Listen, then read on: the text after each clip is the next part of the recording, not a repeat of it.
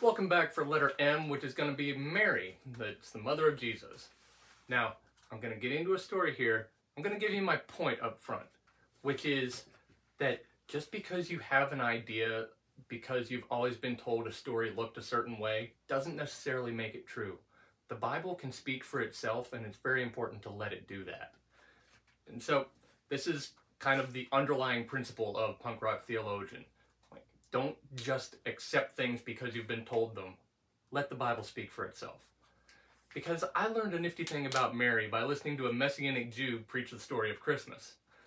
And that was that from his mindset, from his background, from this Jewish mindset, they just assumed all along that Mary was probably Joseph's second wife. That those siblings that we read about Jesus having, there's James and Jude and Joseph and a couple sisters and such, that they assumed that that was with Joseph's first wife. They're probably grown out of the house on their own by the time the whole nativity scene happens, which is why they're not there for it. Joseph and Mary, Joseph is remarrying a new young bride after his wife died, and they go off for the whole census in Bethlehem and such. And the older siblings, probably never even trusted Mary, didn't believe this whole angel story, didn't understand why Dad was believing it, think that she's some young tart taking advantage of him and clearly cheated on him, and then Jesus comes along and they never respected him. You see in the Gospels, they frankly make fun of him early on, and they think he's insane, and it's not until he's, raises from the dead that they go, hey, there might be something to this. But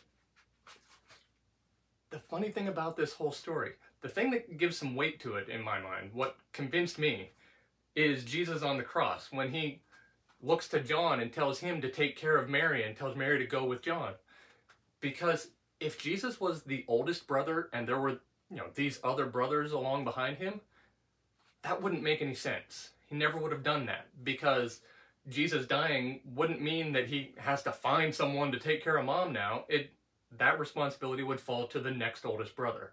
That would be an obvious thing. I'm not sure Jesus could even reassign that to John if he wanted to, if there was a next younger sibling to take that role. And so that's what convinced me on it. But here's the important thing. It doesn't really matter whether that's right or wrong, whether Jesus' siblings were older or younger, because none of that changes who Jesus is. None of that changes anything that has to do with salvation. It's just an interesting thing. And I've already explained how I see evidence kind of lining up, and this was something that completely changed my perspective. And that's really the big deal. That just because you've always been told that the story looks like this in A, B, and C, doesn't necessarily mean that that's true. You can see things in a little different way. The Bible can speak for itself and shows things, and you see, wait a minute, I'm not sure this is what I've always thought. And that's the key role of the Holy Spirit. That he can explain things. He's the only one that you can necessarily trust. And that's why it's real important to learn to hear from him and recognize. But, just this idea that there can be things that you've always thought.